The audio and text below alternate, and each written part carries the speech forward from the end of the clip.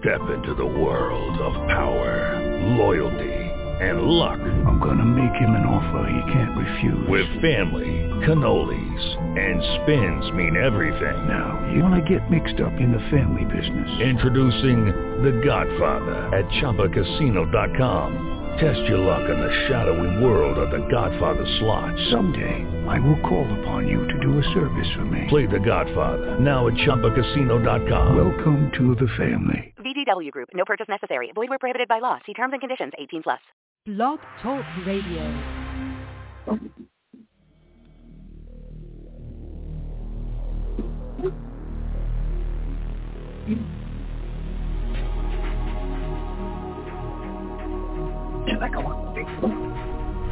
Welcome to Night Shadows. I'm Stuart Best, where the paranormal is normal, where that which you thought you knew, you didn't, and where the future can be known if you know exactly where to look. Well, good evening, everyone. Thanks for tuning in and listening, and we have a special show tonight. We're going to have John D. Venter on, who is the author of several books on what he calls relics, and we're going to get into all of this, and it deals basically with Bigfoot sightings. In his second book expands the paranormal a whole lot larger, because once you get into the paranormal and you really start to investigate it, you can't really get away from it. It just keeps building, and the truth do too. So anyway, before we get started, we got banned on Night Shadows we were booted from YouTube.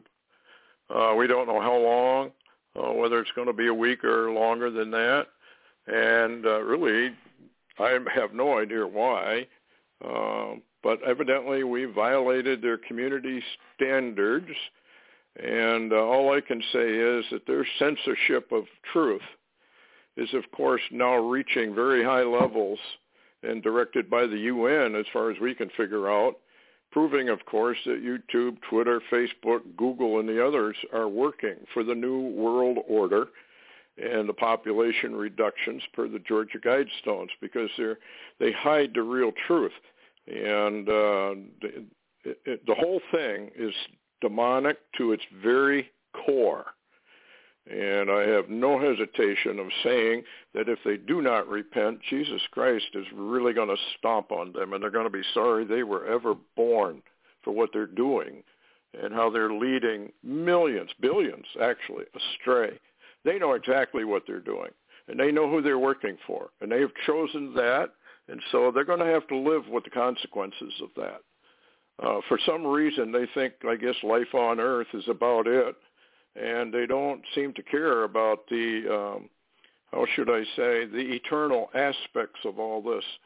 But anyway, the culling of humanity by global deep state programs started over 40 years ago, and the truth of what is behind all of this cannot be allowed out there, and which is funny to me, because even though most folks out there have no idea of the culling of the herd and cannot believe that the government wants them dead. So what difference would it make to deep state whether all the truth is out there? They know people aren't going to believe it, and we're going to get into that with John.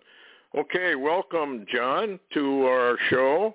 John, maybe give us a little rundown of your quest here on these relic hi, books. Stuart. Hi. Well, first of all, thank you for having me on. I appreciate it. I better lay this disclaimer out. Now, my books are novels, but yes, the research I did was to make the story as realistic as possible. It began with the Sasquatch phenomenon, and it really wasn't my idea. A friend of mine wanted me to write a short story, and why he chose me, I'll never know. So I worked a little bit on it. Then he had another project. Story got shelved. My sister had seen it and talked me into. She basically twisted my arm a little into making it into a novel. And I had no idea that I could write a novel. I just thought, man, that's 200 or 300 pages, and I ended up writing a book that was over 500 pages. And when I started this, I wasn't a Christian. I didn't go to church. And funny thing, I didn't believe in Bigfoot. Now, I'd always kind of had an interest in UFOs because I've had a lifelong interest in aviation. And I think just anything that flew captured my imagination. So if I had a paranormal interest, it was UFOs, and I really wasn't interested in some big hairy thing that smelled bad and ran around the forest. It just didn't capture me. Well, when I started researching to write this story, you know, I was going to nitpick and make it as realistic as possible.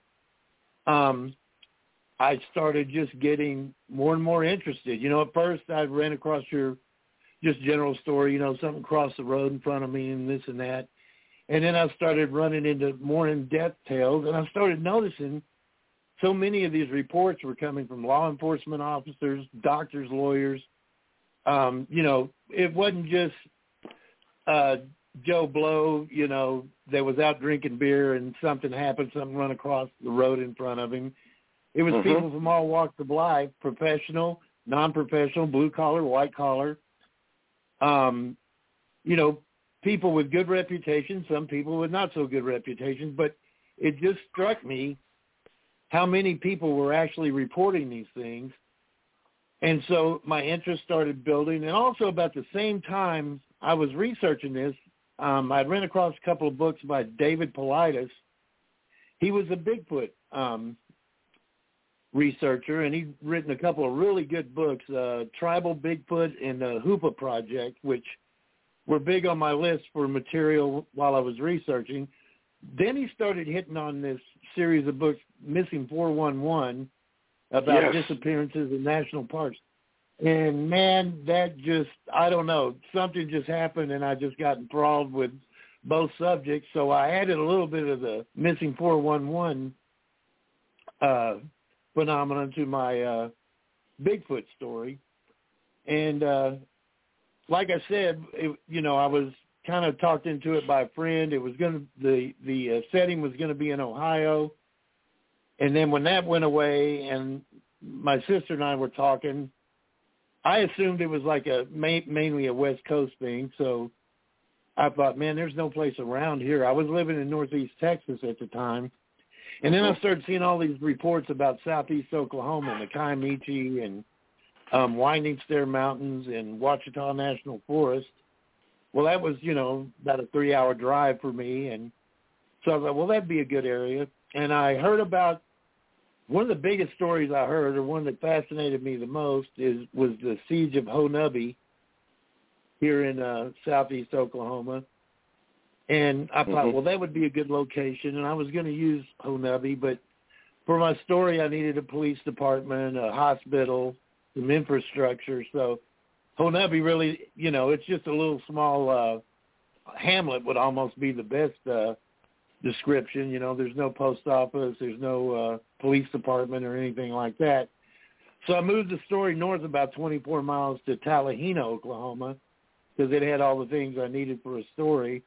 And I just took off with it. And I threw in a little, you know, there was some cover-up by the government, and there was some black ops by the government, and I don't want to give away too much.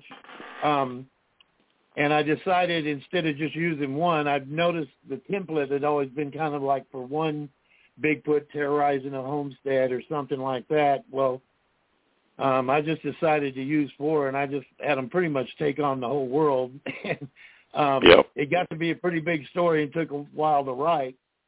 Now, as I was getting toward the end of the story, my sister was already trying to talk me towards a follow-up book, a sequel. And I was telling her, you know, there's only so many Bigfoot tricks in my magic hat here. I said, I don't think I can just do that. And I met my wife, Monica, around that time. And, you know, she asked me about what I was writing, and I was kind of embarrassed. And I told her Bigfoot, and I thought she was going to laugh or, you know, think I was silly. And she's very spiritual, very devout. she's in the Bible 2 to 3 hours a day, and here I am. I could barely spell Bible, so I'm thinking she's going to think I'm ridiculous. And the first thing out of her mouth is, "Well, I think if those are real, I think they're a form of Nephilim." And I said, "What's a Nephilim?" And she says, "Have you not read the Bible?" And I said, "No." So she directed me to Genesis chapter 6, and then I really wasn't getting much out of that at first until I realized the sons of God were fallen angels, and then it was just like light started coming on, and I got interested in, I started looking at the Bigfoot phenomenon through another set of eyes, and then started looking how it connected with a lot of other things going on the supernatural side of things. So Larry, that was really how I got started. I forgot to introduce Larry. Larry, you're still there, right? I'm here, Stuart, but I'm certainly enjoying the show. And I would like to say one of the people that after he wrote the first book he met in due time was me, and I shared with him my experience on Bouncer Mountain up in the same area he's talking about, where I personally saw a Bigfoot. I looked right at it. It looked right at me.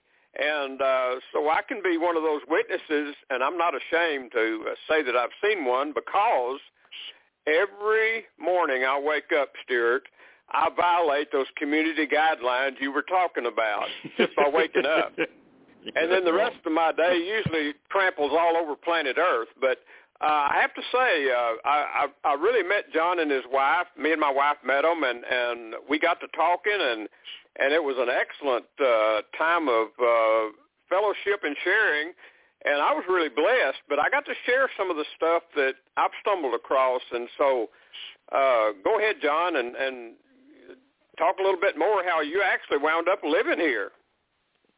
Yeah, funny thing, when I decided on this area, I had no idea there was mountains in Oklahoma. I'd always anytime I'd been to Oklahoma, it was west of here, a pretty good distance, where, you see the Oklahoma with the tornado videos and all that, and it's all flat and horizon to horizon. Mm-hmm. So actually the first 8 months I was writing this book, I was using Google Earth to find everything. And it's amazing what I found, one of the main scenes in the book happens at a restaurant in Tallahena called Pam's Hateful Hussy Diner. And I just love that name.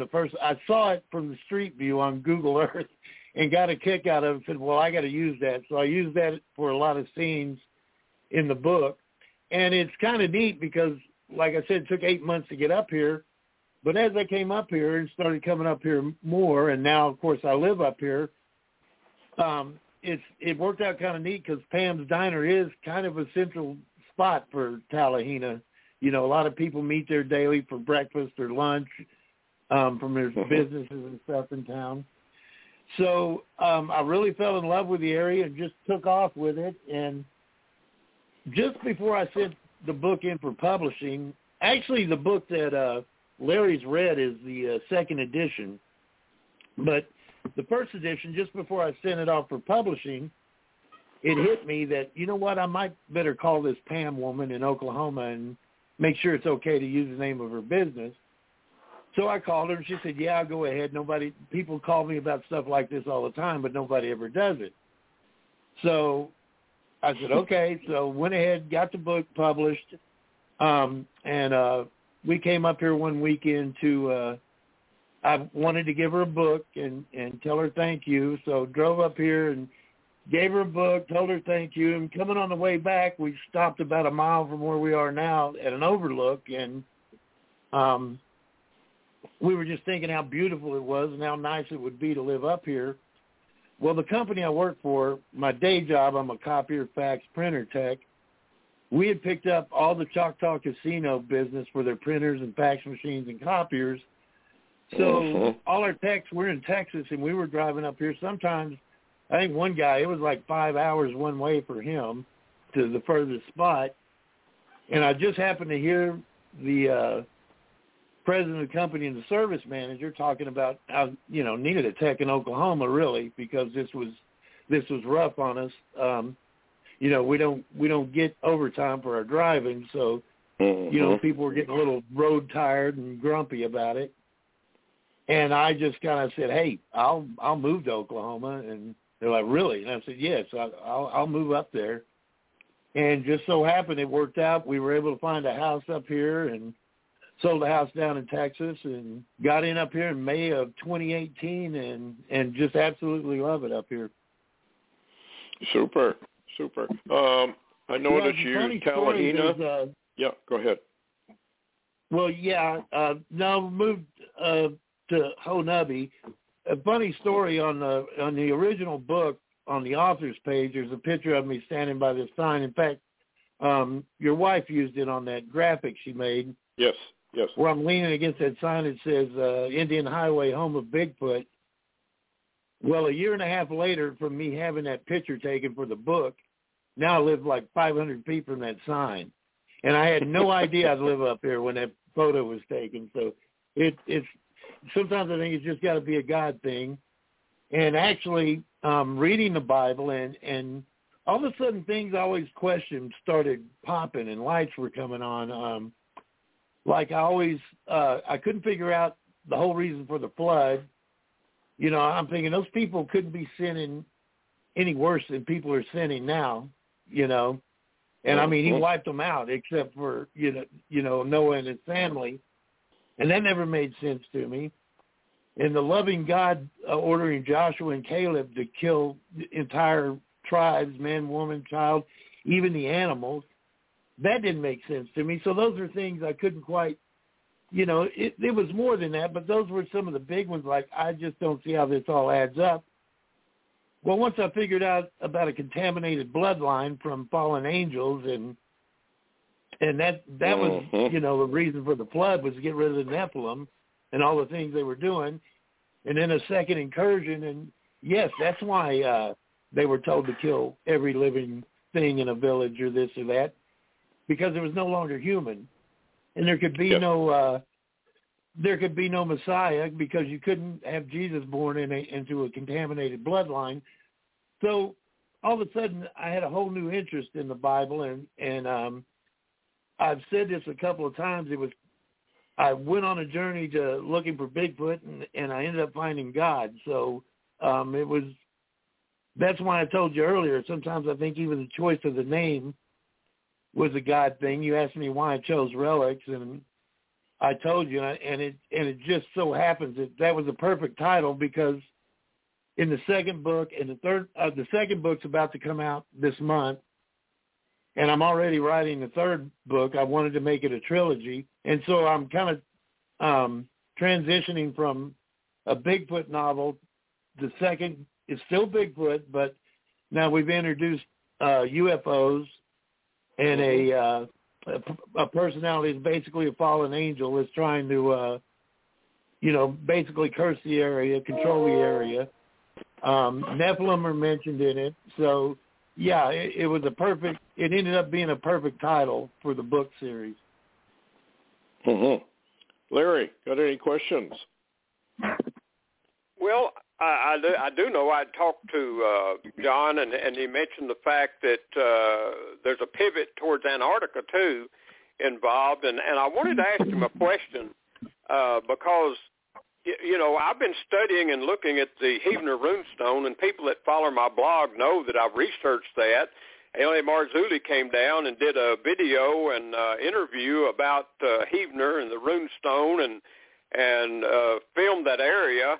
And then I met John, and oddly enough, no one has been able to literally prove with proof that the Vikings or the Norsemen actually wrote on that massive rock, the runestone writing that they call it today. It was first known to be the Indian rock, but it wasn't Indian writing, and it was more of an ancient writing. And oddly enough, John, who had done a little bit of research in seemingly that area of ancient writings, came up with something a concept I hadn't even thought of that does take in every single letter in that writing at the Heavener runestone and applies it to something he found, which he called I guess the Krill, the K-R-I-L.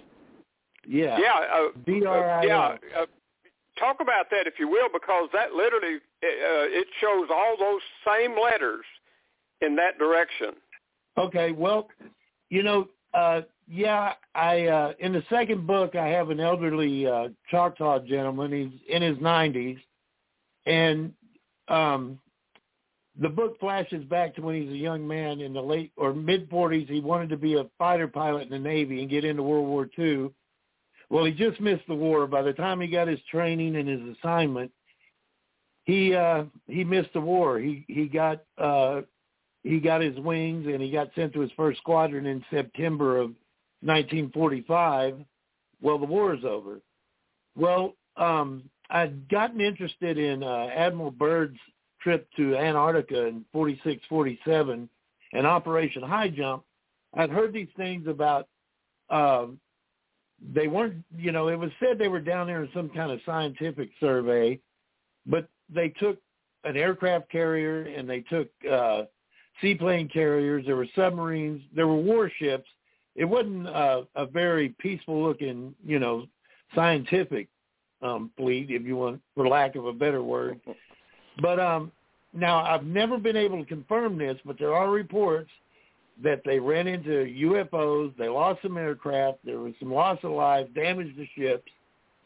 Of course, you know, you can look all over the internet and find these things, but you don't get any official government feedback on it because, of course, they're not going to say anything if this happened. But the legend goes that it was Hitler and some Nazis that escaped down there on those late war German U-boats, and yes. They had had a couple of their own expeditions down there, and claimed an area they called New Schwabenland. Yes. So all the information points to some kind of Nazi connection with these UFOs. You know, I'm writing fiction, so I can build my little world. I can take I can take some truth or I can take some legend and do with it what I want. So I used that in the second book to kind of introduce this Joshua Neshoba character. So in the third book, I want to go back to Antarctica because that just interests me, and I wanted to explore that deeper. So I started looking into Hitler was big into the occult for a while. And there was, and I can't think of the title right now, but there was a novel written in, I believe it was 1905, it may have been 1915, by a German author.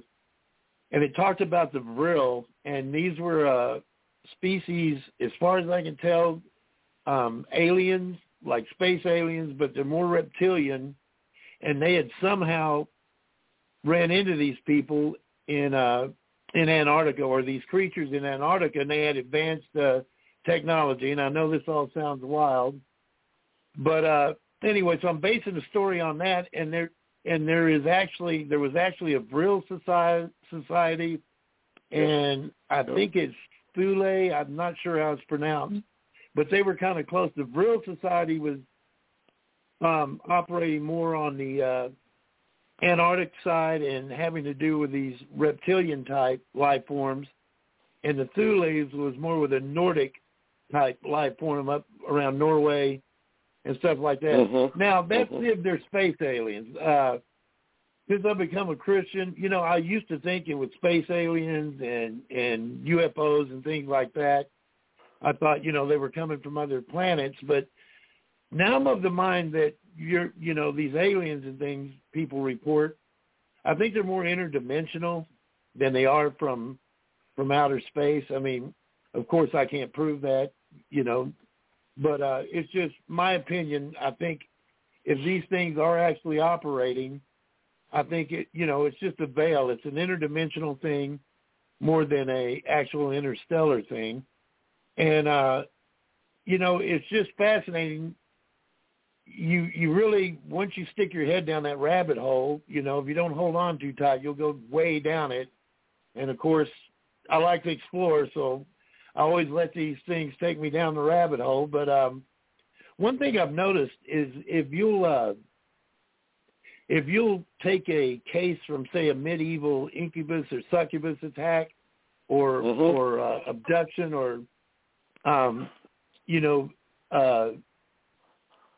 abuse or whatever, you know how people will report incubus and succubus and, well, man, they read just like a modern-day UFO abduction. You know, you've got it's fearful. It's usually a sexual attack. They take body fluids, and it's like the same thing. Only now, instead of it, we put a spaceship and aliens in place of, you know, these demonic entities from the Middle Ages. So I think if it is happening, it's still the same beings doing it. My opinion. Yeah, that's what the Lord said. You know, as it was in the days of Noah, so shall it be again. There you go. And you know, it's happening. I mean, it's happening everywhere. So yeah, interesting. I don't know how much fascination people have with this sort of thing, but I think their eyes are going to get opened wide here in the very near future, because we're supposed to have, according to Thessalonians, an arrival. And it's tied directly to a strong delusion, which you were alluding to, that these are not space aliens. They're posing as space aliens from other planets and other galaxies, et cetera, when in reality they are from another dimension. And they're satanic fallen angels is the way I read it. How do you read that, Larry? Yeah, I think you're right. It's very much an interdimensional situation, and that really kind of dovetails back into the you know, and we didn't realize the terminology, Stuart, even you and I years ago when we were talking about such things as which began to be termed as portals and wormholes and you know, all of this type thing, doorways. I mean, it was always there, and I guess biblically the term doorway or an opening or, you know, was basically a phenomena. And then when you talk about the ancient Anasazi and some of those, they had doorways in their kivas or whatever you call them. And all of this begins to link together, and I think that all links back into interdimensionality. Yeah. Have you ever seen the movie, John, Forbidden Planet? You know, if you're talking about, I believe there was one that came out in the 50s, if I'm thinking of the same movie, and I believe I have. Yeah. I said, when I was a young boy, I was interested in that stuff, so I watched all them old science fiction movies from the 50s. Well, what I was interested in that movie, where they land on this planet, and they run into a scientist who talks about the krill, K-R-I-L, rather than V-R-I-L. And they had hieroglyphics, and they had tremendous underground tunnels and energy-making machines, and it was really an interesting movie. And I've often wondered, did they know something about what was going on down there in Antarctica and the Vril Society, where they channeled much of this information, this UFO information, they channeled it from the occult. And they say that's where they got a lot of that. It's highly possible. You know, I'm sure whoever, you know, Forbidden Planet, I'm not sure. It may have started out as a book before a movie. So, you know, when you're writing fiction, you look for little facts you can use to enhance your fiction. And maybe the original author, you know, took krill from Vril. It's hard to say, but it does make sense. And the more I read about Antarctica, man, the place just becomes more fascinating to me. You know, Admiral Byrd, he came back and he made this bizarre statement about we must be ready to face enemies that can fly from pole to pole in a matter of minutes. I mean, where did that come from if something actually didn't happen to him down there? So, plus, I believe he reported to James Forrestal. He was the first Secretary of Defense? Yes, I think Admiral so. Forrestal. And he ended up in Bethesda Hospital, and they say he committed suicide, but he was on the psych ward, and there's people believed he, got the assisted suicide. And he was starting to, talk too much about things like UFOs in Antarctica. And it may, there's a lot of conspiracy theorists out there that think he was killed by the government to keep him quiet. Yes. And I touch on that in the second novel as well. Wow.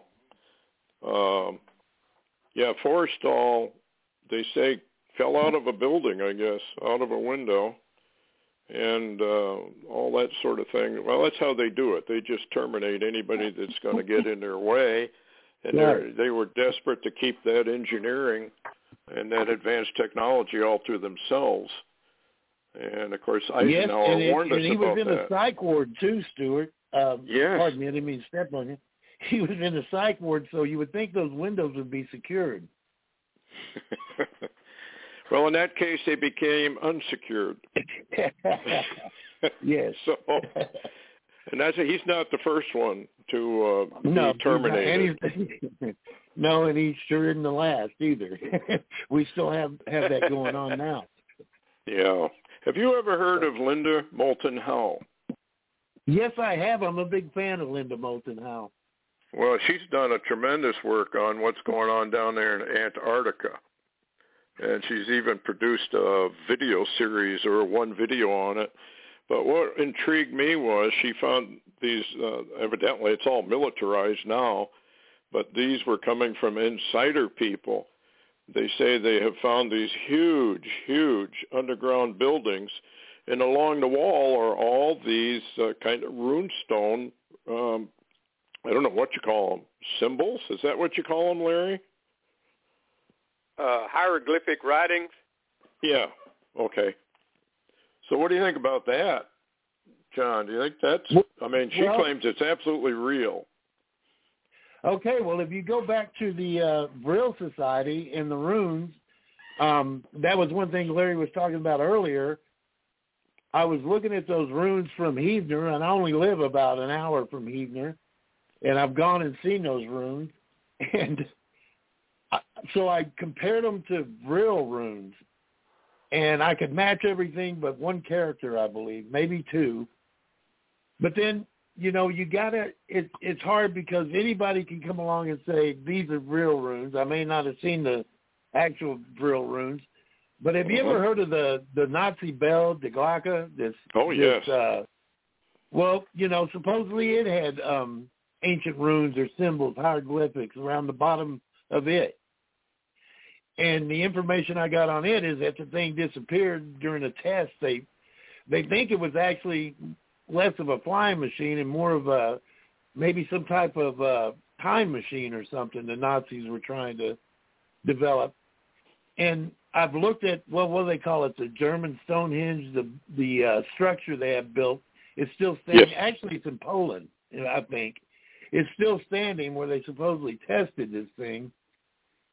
Well, if you take that, have you ever heard of the Kecksburg UFO, 1965 Kecksburg, yes. Pennsylvania? Yep. That's this thing similar. comes down, and they're saying, well, it was a meteor, but it changed direction just before it hit the ground. It actually made a turn, came down in the woods, and the witnesses that saw it, what they describe is oddly similar to the Nazi bell, even to the point where on the skirting at the bottom, you have these runes or hieroglyphics. Oh, that's fascinating. And I just think and I'm just wondering, man, did it just time warp and come down in 1965? What happened? There is so much out there. It's hard to pick any one thing to get on, because once you start studying one thing, you get distracted by something else, and it's fascinating how they all tie together. And again, Kecksburg, that's in that area of Pennsylvania. like Chestnut Ridge and all that, they have a lot of UFO sightings. They have a lot of Bigfoot and other cryptid sightings and things like that. And it's just bizarre that this happened right there in the same location, where that stuff's happening all the time. So it kind of makes me wonder, is there a wormhole there? Is there a portal of some kind? Is there just a weak spot in the veil that separates our dimensions? There's just all kinds of questions you can get from that stuff. Yeah, Larry, where you were up there on the mountain, that was kind of a portal area, wasn't it? Well, it was, and it could also be described very clearly as what John said, a very thin spot, a tear or thin spot in the veil itself, which separates dimensions. That is very, very possible. And I remember, Stuart, when you interviewed Red Elk, and Red Elk had another interview, a real long one, before you met him, and where he talked about such as that. He talked about portals. He talked about multiple dimensions, and he also talked about, Stuart, and I think it's on your audio that you did with him, or video, where he talked about there were different kind of Bigfoot even. Why don't you tell John what Red Elk told you about the different types of Bigfoot?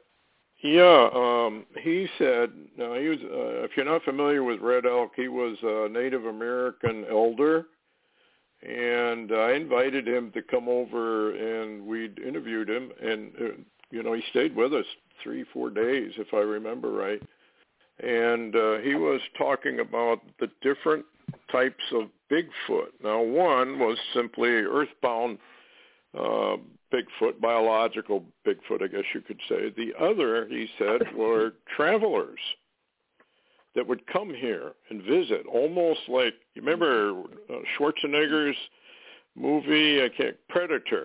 Predators. Yeah. Well, that's what they were kind of like. Go ahead. He's not the only one. That's another thing I found when I was researching for the first novel. There's different classifications of Bigfoot or Sasquatch. And that was one of the first odd things I ran across. First of all, I found out they were all over the place, all over the world, not just in the Pacific Northwest, as I'd assumed my whole life. But, yeah, I think there was 3 to 4 categories of them. I touched on that in the first book and the second book. Actually, try not to give away too much on the second book, which is out this month. I've used a Nephilim form of Sasquatch that are they're not only terrorizing people, they're terrorizing the natural Sasquatch. And another thing I found out in the Bigfoot community is, there's a couple of camps. There's a camp that thinks it's an undiscovered ape, like a large, just normal natural primate. And then there's the other camp that they call the woo camp, where they look at it a bit more spiritually, like, this is where some of it, is Native American beliefs that are fostering this, but there's a lot of people that think, well, they're a spiritual being, they're not flesh and blood, and they do, use portals, or they're just straight up a spiritual being. In the second book, I made my bad ones they're actually a Nephilim form of Sasquatch, and the ones they're terrorizing are just a natural form. And if you go back to like the Book of Jasher or Book of Enoch, these fallen angels, they didn't just defile human women; they defiled everything, every animal, fish, fowl, anything, they decided they wanted to defile, they defiled. And I believe that's where you get a lot of these tales of, these strange creatures like the Minotaur, or your, what was the little kind of goat legs and, human upper body. I forget the name of them. Things like that. Was it the Lion Men of Moab? Just all kinds of, just all kinds of your, you look at your ancient Greek or Roman mythology, and you start putting two and two together. You're like, well, wait a minute.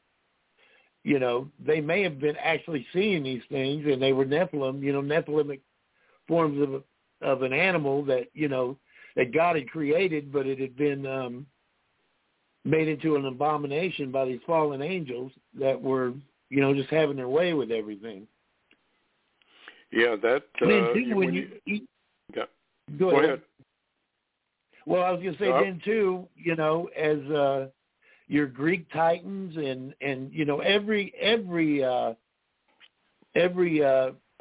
society or every group of people had their own giant stories. You know, the Japanese do.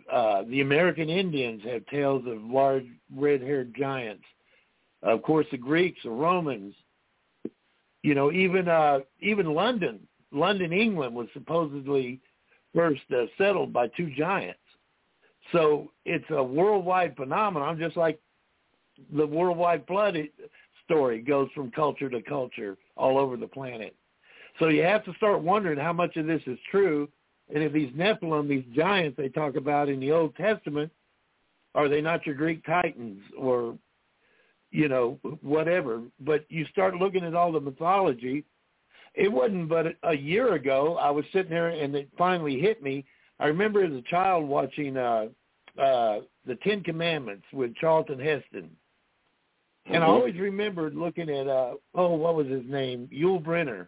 Was it Yul Brynner who played the Pharaoh? Yeah. Yes, I think it was, yeah. Yeah, I think it was. And he's sitting there and he's looking at this statue of his God. And as a child, I'm thinking, well, why do you think that's God? You don't believe in the God. You know, I was confused. And it just hit me, you know, within the last year that the reason he was worshiping this idol and this God is because it actually was there. It was a little G God. It was a heavenly being that God had allowed. You know, God took his people and he allowed these other beings to take their groups. And so when Moses would perform a miracle, well, the Pharaoh really wasn't fazed because his temple priests could perform the same miracles, but not quite as good. But because they actually had a God, even though it was a little G God and a lesser God, it wasn't the Almighty. But yeah, they had these heavenly beings running around portraying themselves as gods. Yeah. So it just, man, you can run this train right off the rails when you start adding all this stuff together. Yeah, really, I think our history is so different than what everybody's taught, and that's probably one of the reasons I've interviewed Klaus Dona, and he's kind. I guess you could call him Larry. What? He digs up giants. Let's put it that way. And he's done a lot of research into the ancient times, and you know, once they dig something up, it normally just vanishes. They come and get it, and who knows what relics of giant bones they actually have hidden away, because they do not want, or the prince and power of this planet doesn't want, anybody to realize the Bible actually is true in all aspects. Hey, Stuart. Yes, go ahead, Larry. Yeah, I was going to bring up here one of Klaus Dona's good friends, Professor Ernst Muldashev, and you can actually go on Amazon and find his books. Ernst Muldashev is his name. He is he's actually a Russian physician. He practices in Russia. He also uses Russia as his base for research, and he goes into places that American researchers can't go, such as the Himalayas that's guarded by the Chinese. He goes into Syria digging up giants and other places that are guarded by the communists. So being a Russian, he gets into these places. But what I wanted to bring up was on one of his trips, and I did, and matter of fact, Stuart, I sent one of your videos to Russia to him, and he was very shocked about the architecture of Tithonia when you match it with ancient sites on the planet here. But what he said was, if you'll remember in one of his books, and Klaus Dona said this is true, that when Mordechai went to the Himalayas, and this was guarded by the Chinese at the time, and he's guarded by Chinese troops, some of the shaman or holy men or whatever you want to call them over there in Tibet, they took him underground in tunnels under the mountains that only they knew about, and he was allowed to see very strange elongated skull creatures, and he said they were not dead, but they were not alive, which basically I took to mean they were in suspended animation under the earth waiting for something. What do you think about that? And I just wondered if John had ever heard about Mordechai and his Russian research. Well, no, I hadn't, but that's really interesting. And it just reminds, I hadn't heard of these structures you told me about under Heavener before either. And I've got to look. I haven't delved that much into the underground stuff, and I need to. It's going to be a big player in my third book, it looks like.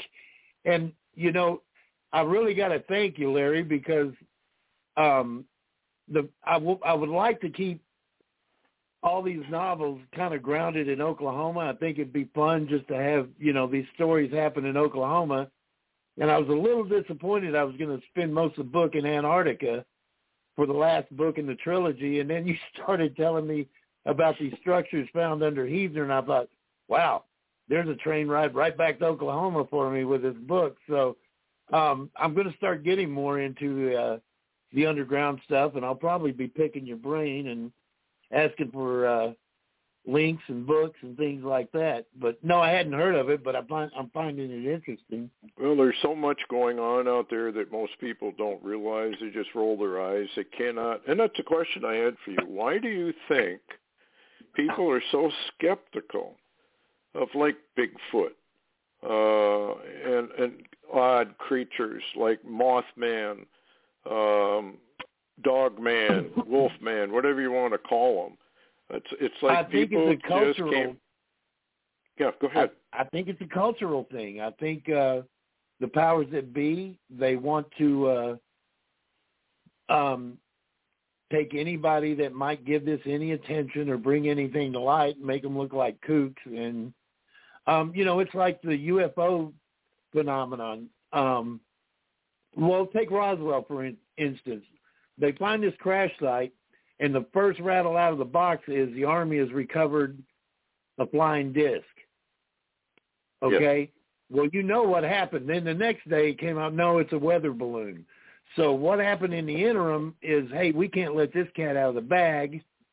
We've got to, now we got to throw a cover-up out there. They came out with a weather balloon, and they took this poor officer, Jesse Marcel, and had him pose him with these pieces of weather balloon, and you can look on the guy's face in the photograph and tell he's not enjoying this. He's taking one for the team.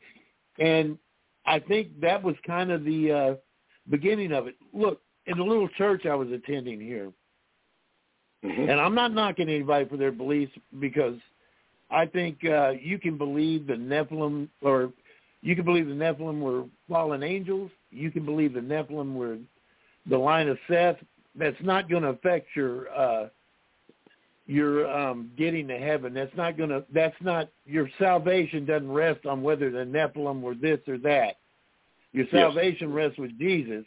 So this debate, I don't knock anybody for their beliefs, but if you bring up any of this stuff in most churches, man, people will come unglued. The little church here I've gone to, and there's one lady, if you mention fallen angels as Nephilim, her head just starts shaking. You think it's going to come off. She gets so upset.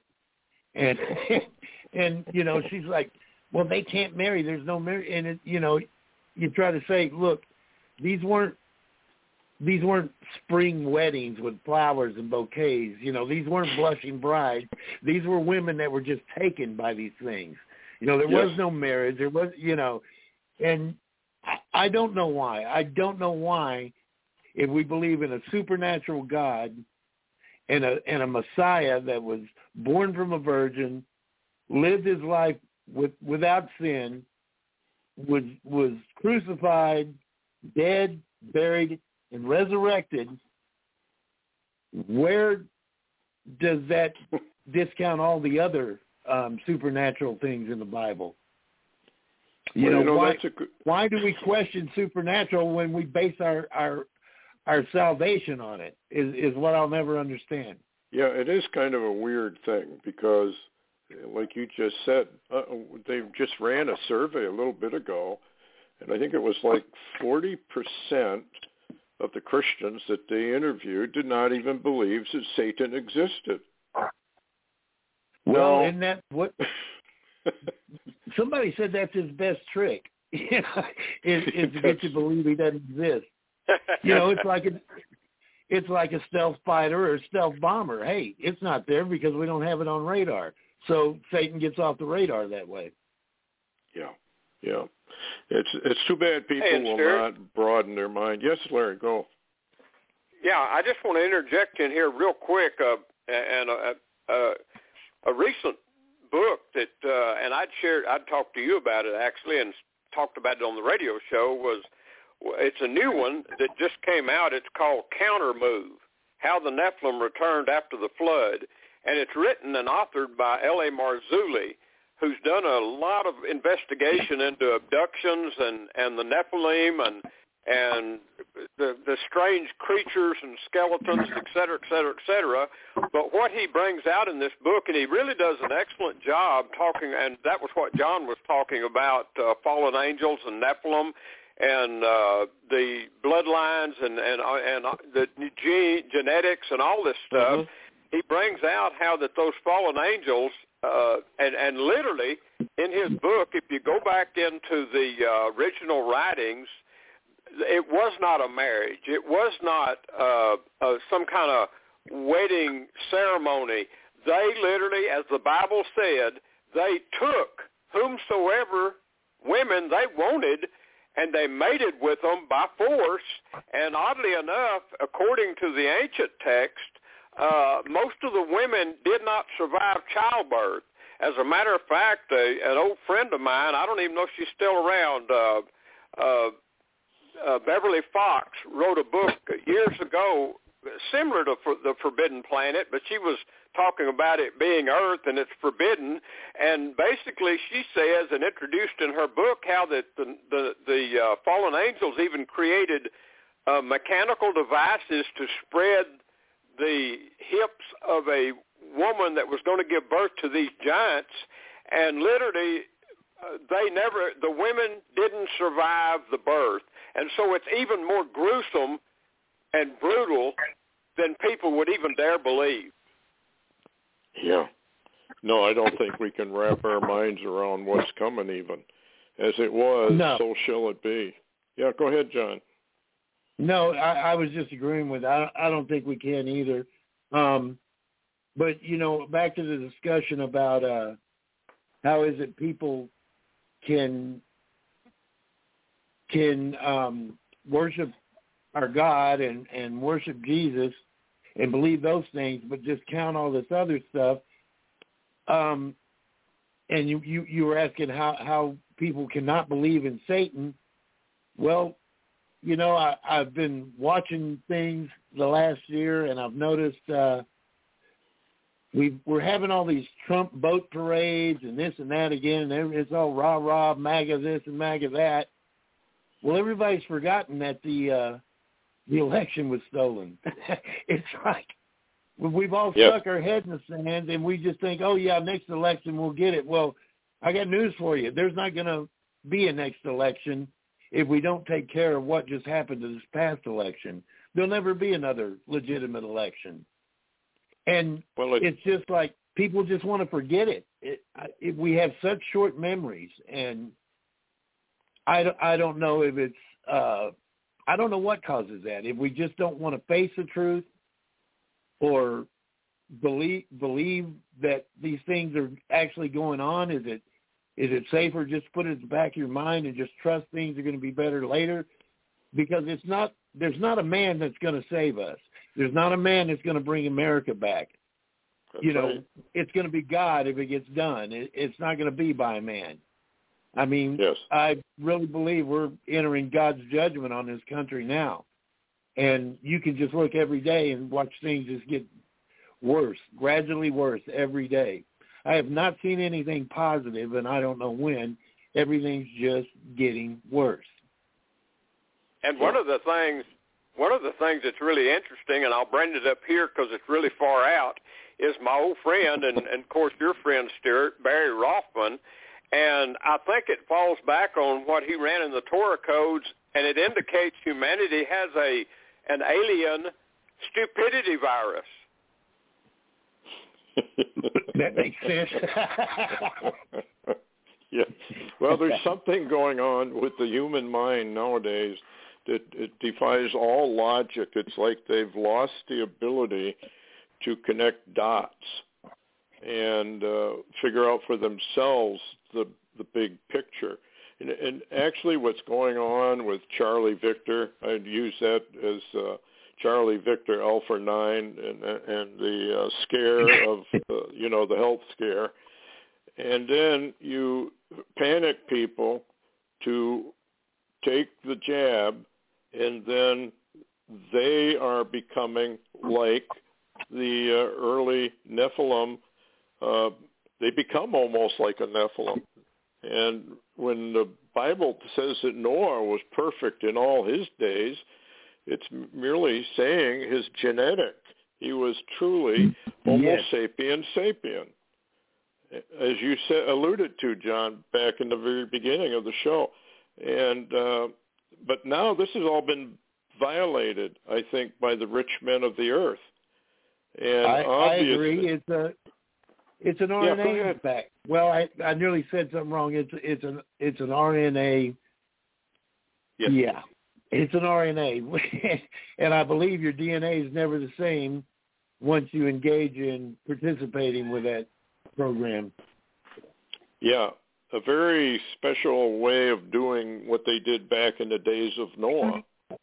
And you were talking about Greek mythology. I have always thought that wasn't mythology at all, that these guys were really experimenting. And so the tales of a horse with a man's head and neck doesn't surprise me at all. And Larry, what did they? Chimeras now. Yes, I think they are.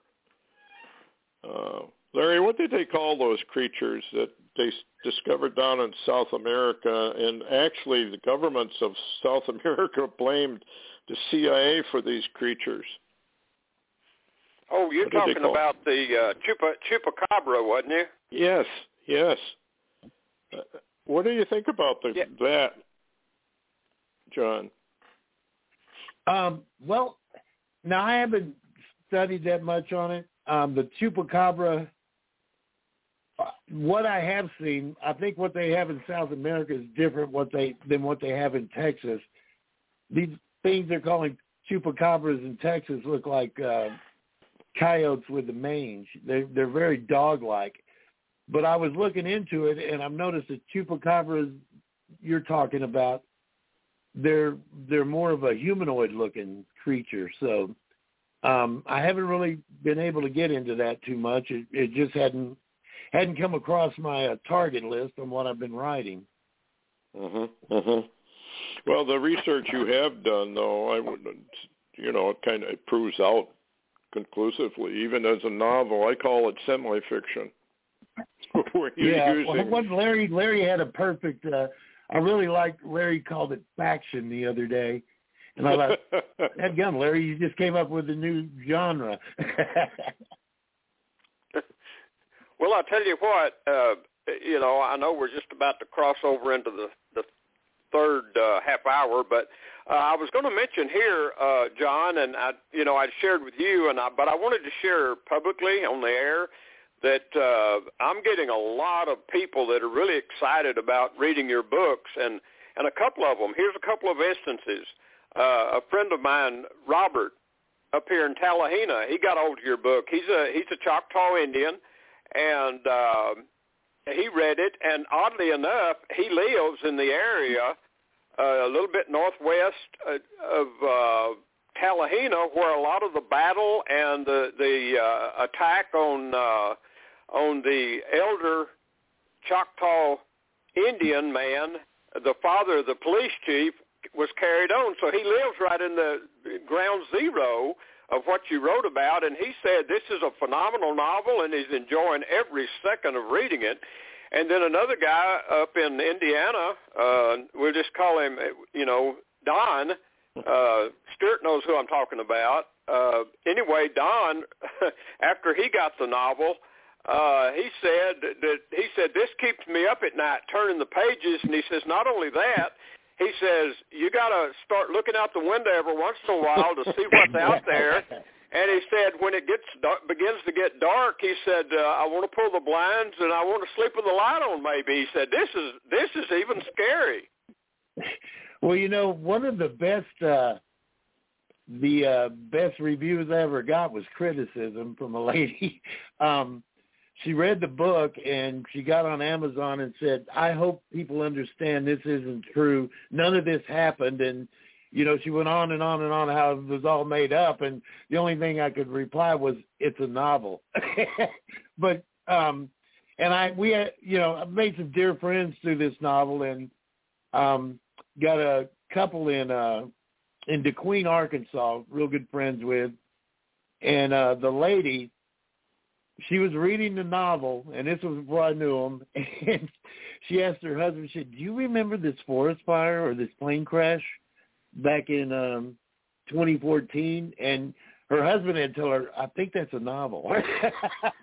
So I'm glad it's had that effect on people. Funny thing, still in the red on this book. Haven't made money yet, creeping up to about to break even, but so the biggest joy I've had out of this book is that people really like it, and I love hearing the stories how people like it. It makes me happy because, like I say, I'm not making any money, but if people are enjoying it, it's made it all worthwhile. And I've met a lot of wonderful, so it's really been a good experience.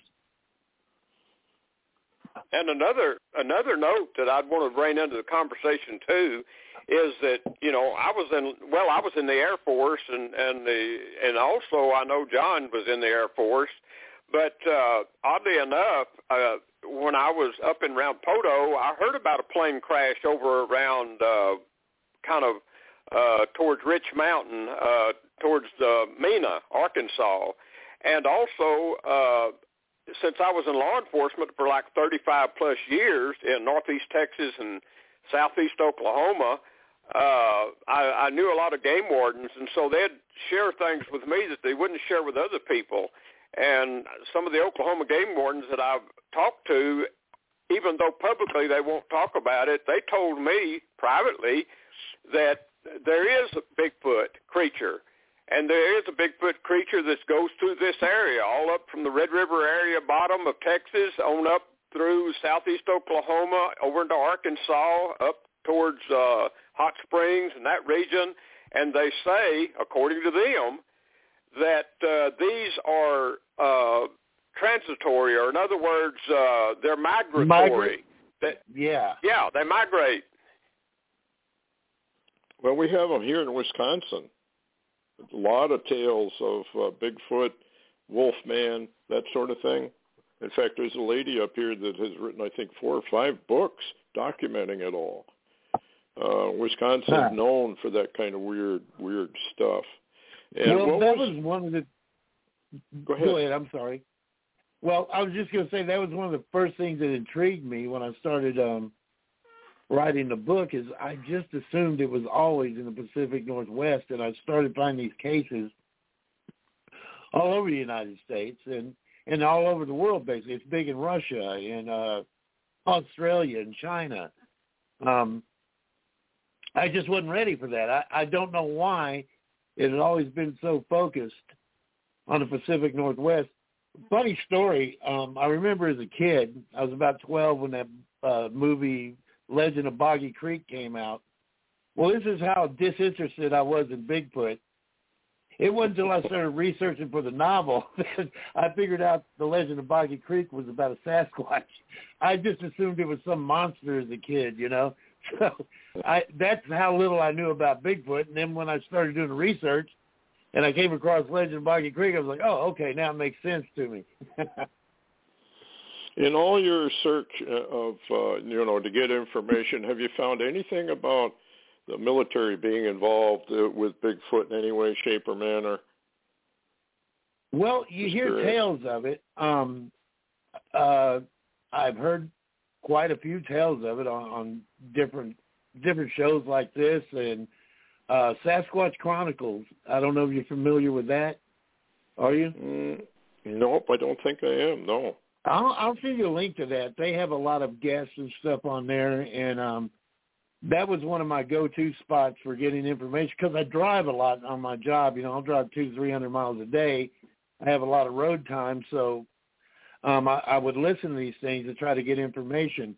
And there's a lot of references to it on a lot of stories there. So that was one of the reasons I used it in the first book, too. In fact, it's kind of become an essential theme in all three books is that the military's involved. Now, I've heard about them being involved around Mount St. Helens after the eruption there. I'm trying to think of another place I'd heard about them. Yes, I've heard several accounts, and I'm sorry I just wasn't prepared to answer that question. But, yes, I have heard about it, but I can't give you any specific accounts other than maybe Mount St. Helens. Well, I was just curious because if they had either captured one, maybe they would be interested in the DNA. And what I was thinking about is this super soldier business that they're deeply involved with. And there's a fellow over in England. His name was Casbolt, and he talked about super soldiers and how they had supernatural abilities, basically. You remember that, Larry? I was wondering if they had maybe tried to capture Bigfoot themselves, and you'd never know it. Well, interesting that you would bring that up, Stuart, because, and this is, I'm very well remember the interviews with James Casbolt out of the UK, and I think he's dead now, but he was a whistleblower to those programs. Yes. And what you could dovetail into this, and I've mentioned this to John, Tom Horn, and everybody knows who that is. Tom Horn and his wife wrote a really, really incredible novel early on, years ago, called The Ahriman Gate. And what that novel entailed was whistleblower information that he supposedly had. Anyway, he wrote the novel around it. And in this novel, the military used DNA from Nephilim and created ape-like creatures that were giants, and they also instilled in them, according to his book now, a tracking device and a control device in their brain to control them when they were fully grown and released.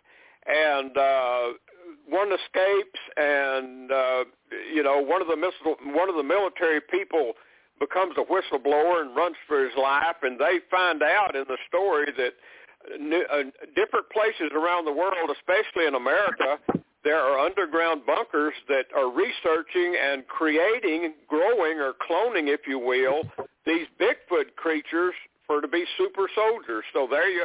I don't know. What do you guys think? John, with all your research, I've heard of that. Not necessarily using Bigfoot, but DNA research to make super soldiers and things of that nature. And I think that goes along with what Stuart keeps saying about the end times, as it was in the days of Noah. I think we are going to have our DNA attacked and altered, everybody they can in any way they can. I think we're starting to see the beginning of that now with insistence on forcing things on people, medical things that, they don't need.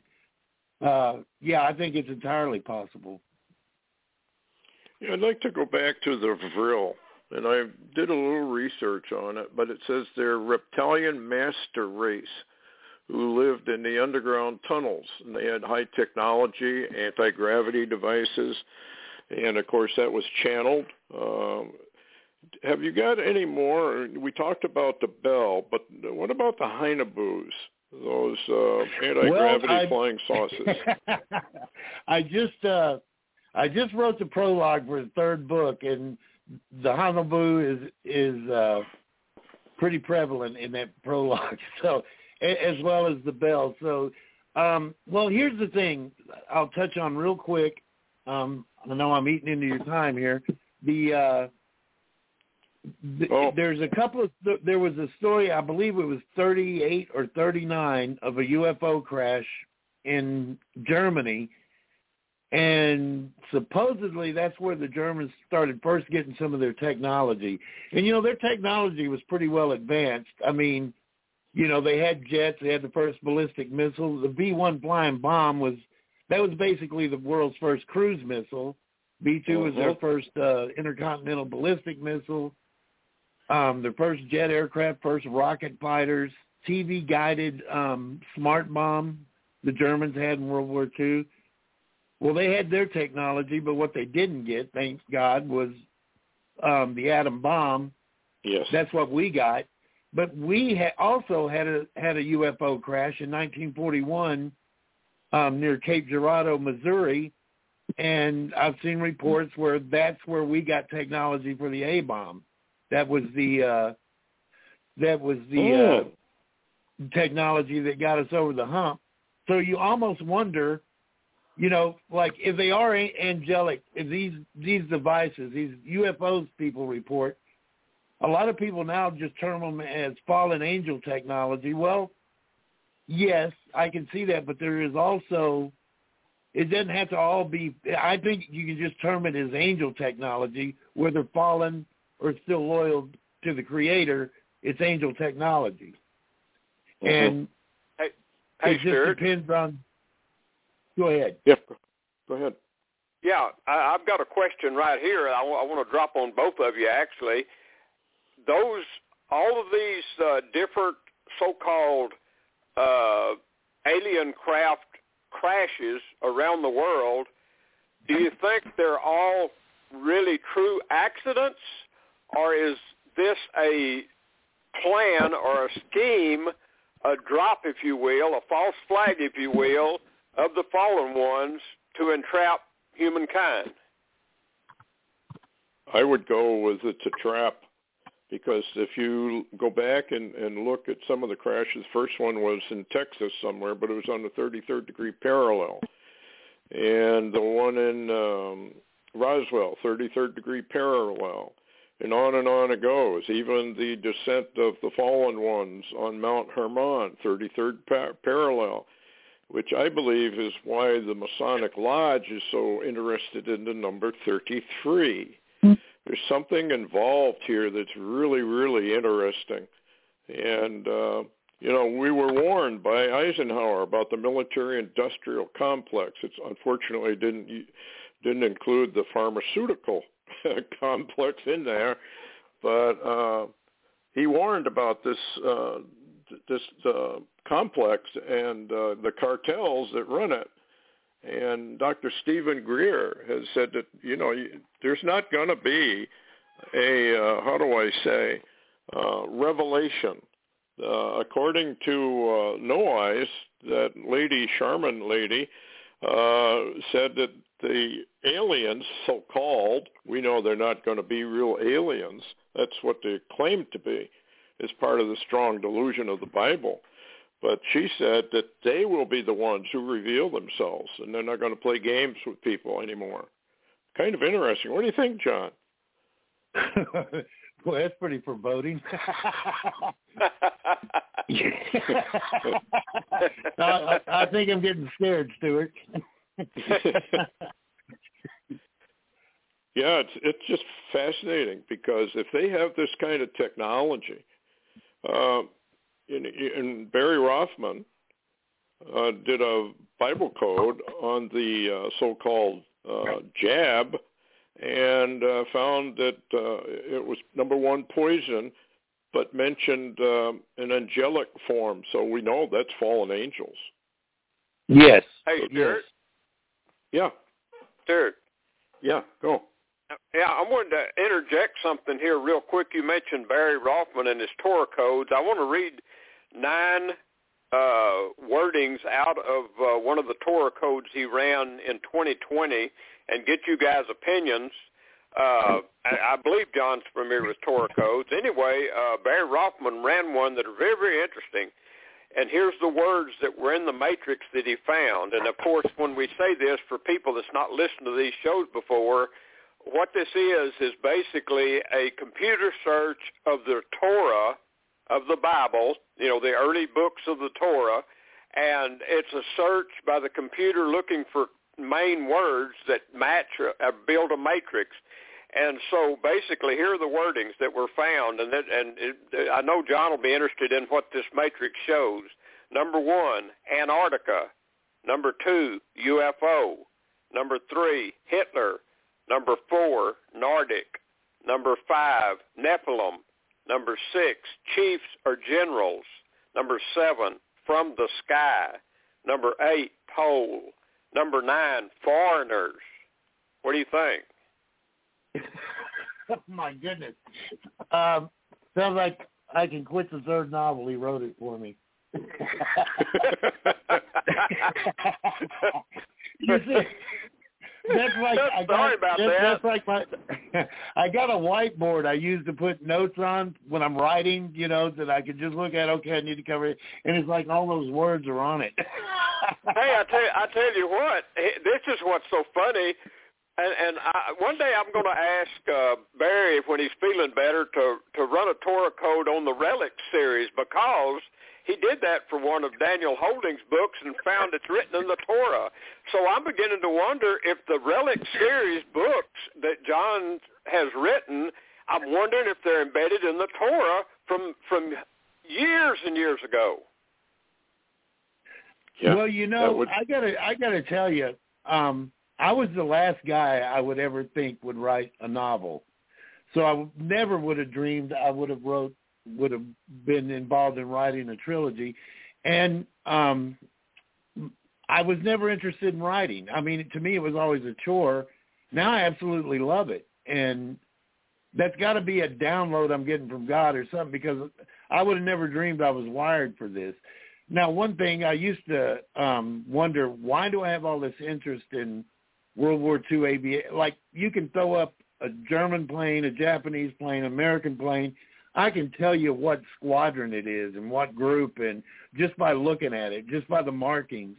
And I thought, I got all this information that just eats me up and chews at me constantly, but what good is it doing me? Why am I, you know, I looked at it like guys that, you know, can look at a stamp or something and tell you where it was printed and this and that. And I'm thinking, why couldn't I have something that made money? why couldn't I be burning with this interest on something like that? And now, where I'm having to use some of this stuff from my head to write these books, I thought, okay, well, maybe this is why I was interested in it. But I guess the point I'm trying to get to is I think that might happen. That might very well happen, Larry, because I don't think John Vandevener by himself came up with this. I think I've been inspired. I think it's been a blessing from God that I was able to write these stories. I just don't see me doing it on my own. I can't. I mean, I just don't give myself that much credit because when my head kicks in gear and I start creating a story, it's got to be inspired from somewhere because I've never done this before. I mean, when I started writing, it's like my brain just kicked into high gear, and it does it at weird times. Sometimes it's a bit of a curse. It does it in the middle of the night, and I can't sleep. But I do believe it's a God thing. Now, I'm not saying my books are going to show up and show anything for the Torah code, but I do believe I'm getting a spiritual download at times. Well, it's good that, you know, all these kind of things that everybody thinks are so strange, are going to find out that they were not strange, that it was really reality. It's kind of like people just can't believe in, we talk about the TR-3Bs, the backwards engineering of these crashed things, if you want to call them that. I believe Satan can do almost anything. He's been given the power. The Lord has allowed it, and so it doesn't surprise me if some sort of a UFO crashes and they find bodies inside, because Satan has the power to do that kind of thing. And like I said before, I really believe this is all a trap. It's part of the strong delusion, and people are going to just be blindsided when this thing really starts to materialize right in front of their face. What do you think, John? Do you think this is just going to pop into the open, all this paranormal kind of stuff that's going on now, a little bit here, a little bit there? What's your take on that? I wonder, is it going to come in small bits at a time, or is it just going to come in one great big just explosion of supernatural? I mean, well, look, like right now we're starting to get where the Pentagon's releasing information on UFOs, excuse me, and actually admitting that, there's stuff out there, we don't know what it is. As a matter of fact, we got footage, here it is. I'm sure you guys have seen the Tic Tac videos and the gimbal video. Well, are they preparing us for what's to come? I mean, is there so much building that it's going to bust through, and the powers that be that are going to say, we can't hide this anymore? It's becoming obvious. Is it like a pressure cooker that's just about to blow, or are they going to just let a little pressure off and feed us a little bit at a time? I don't know, but I firmly believe in your quote you keep saying, as in the days of Noah, so shall it be with the return of the Son of Man. I think we're going to go back to that. I think we're going to all find out, I think there's going to be a lot of shocked people someday when this stuff does manifest and we're powerless against it. What is it? Their hearts will fail them. Men's hearts will fail them for what comes upon the earth. I think we're going to see things we just cannot even comprehend at some point. It's in God's hands when that time is. Well, it appears we're in a Schmitter year. Then we go into, I believe, the Daniel's Lost Week, which is a 7-year period, as you know.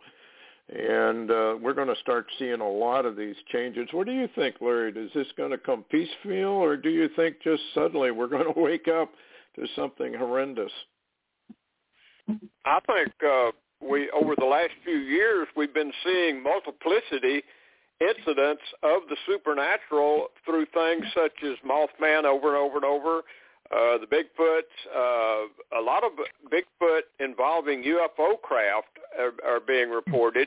And at the same time, we're getting now the upright walking canine or coyote-looking creatures. And it's really interesting because, as both of you have mentioned tonight, as the days of Noah, well, that's comes towards the end of the Bible, but it talks about a period back before the deluge.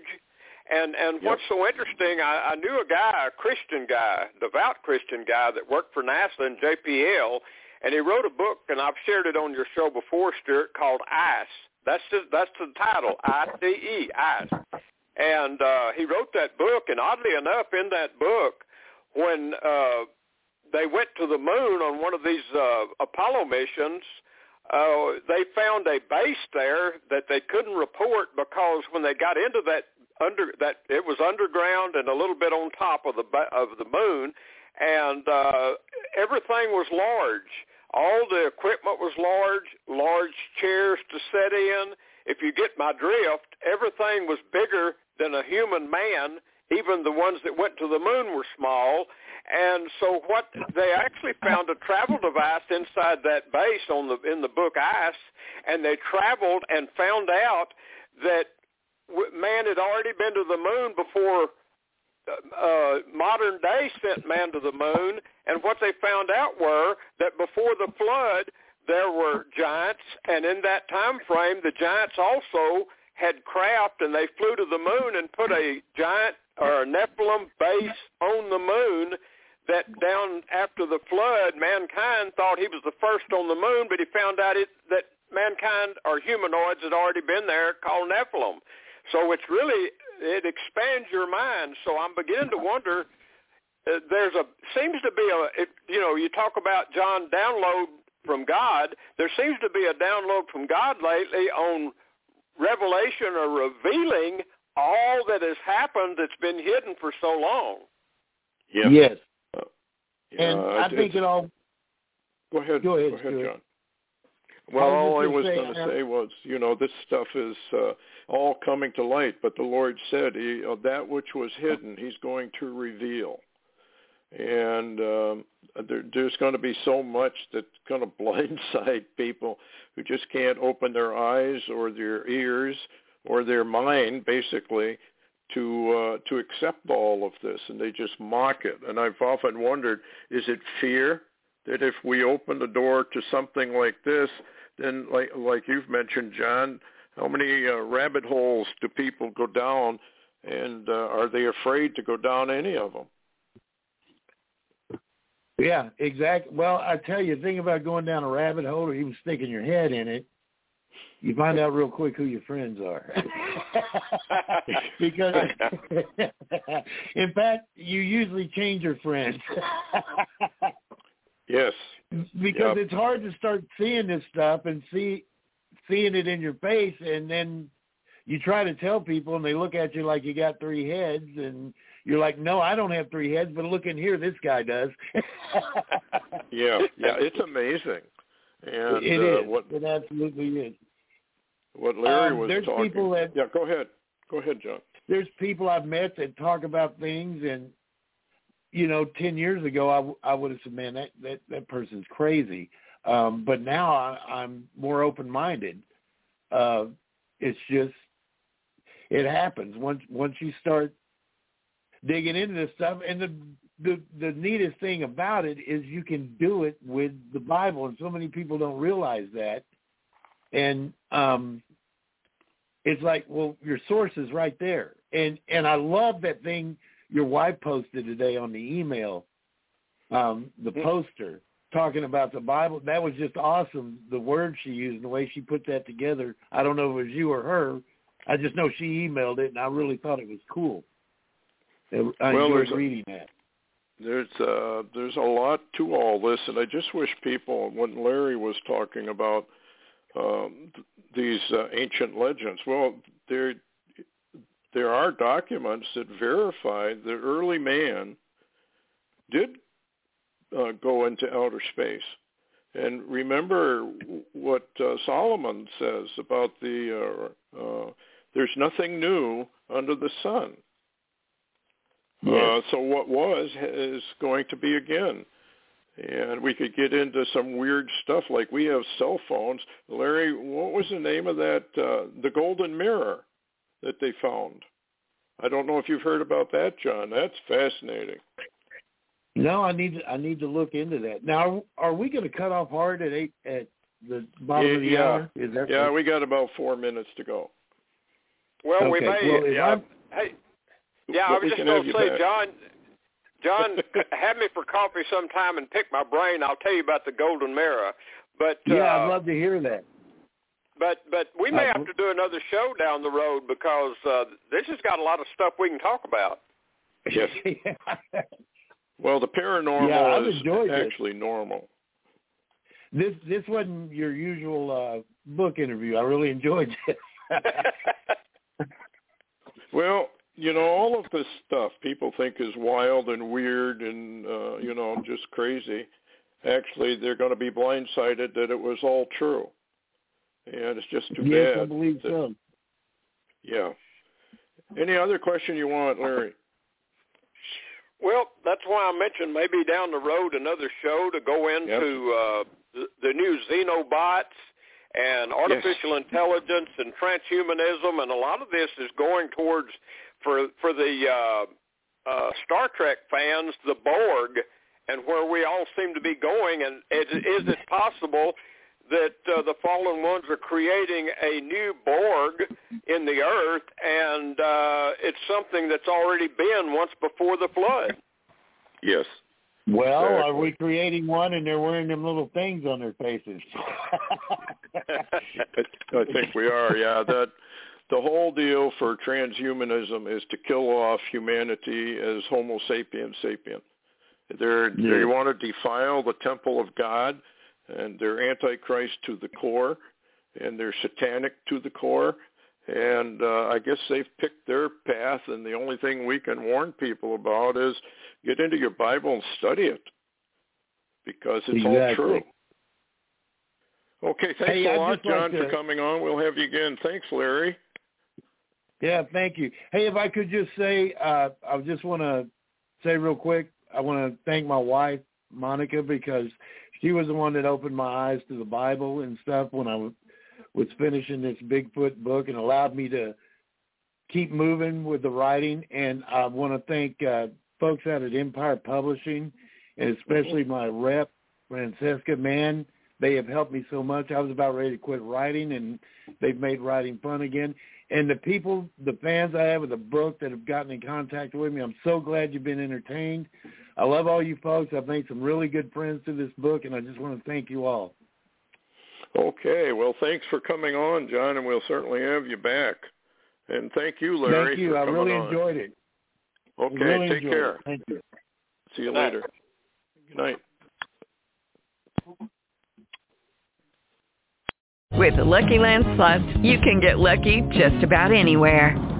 This is your captain speaking. We've got clear runway and the weather's fine, but we're just going to circle up here a while and get lucky. No, nothing like that. It's just these cash prizes add up quick. So I suggest you sit back, keep your tray table upright, and start getting lucky.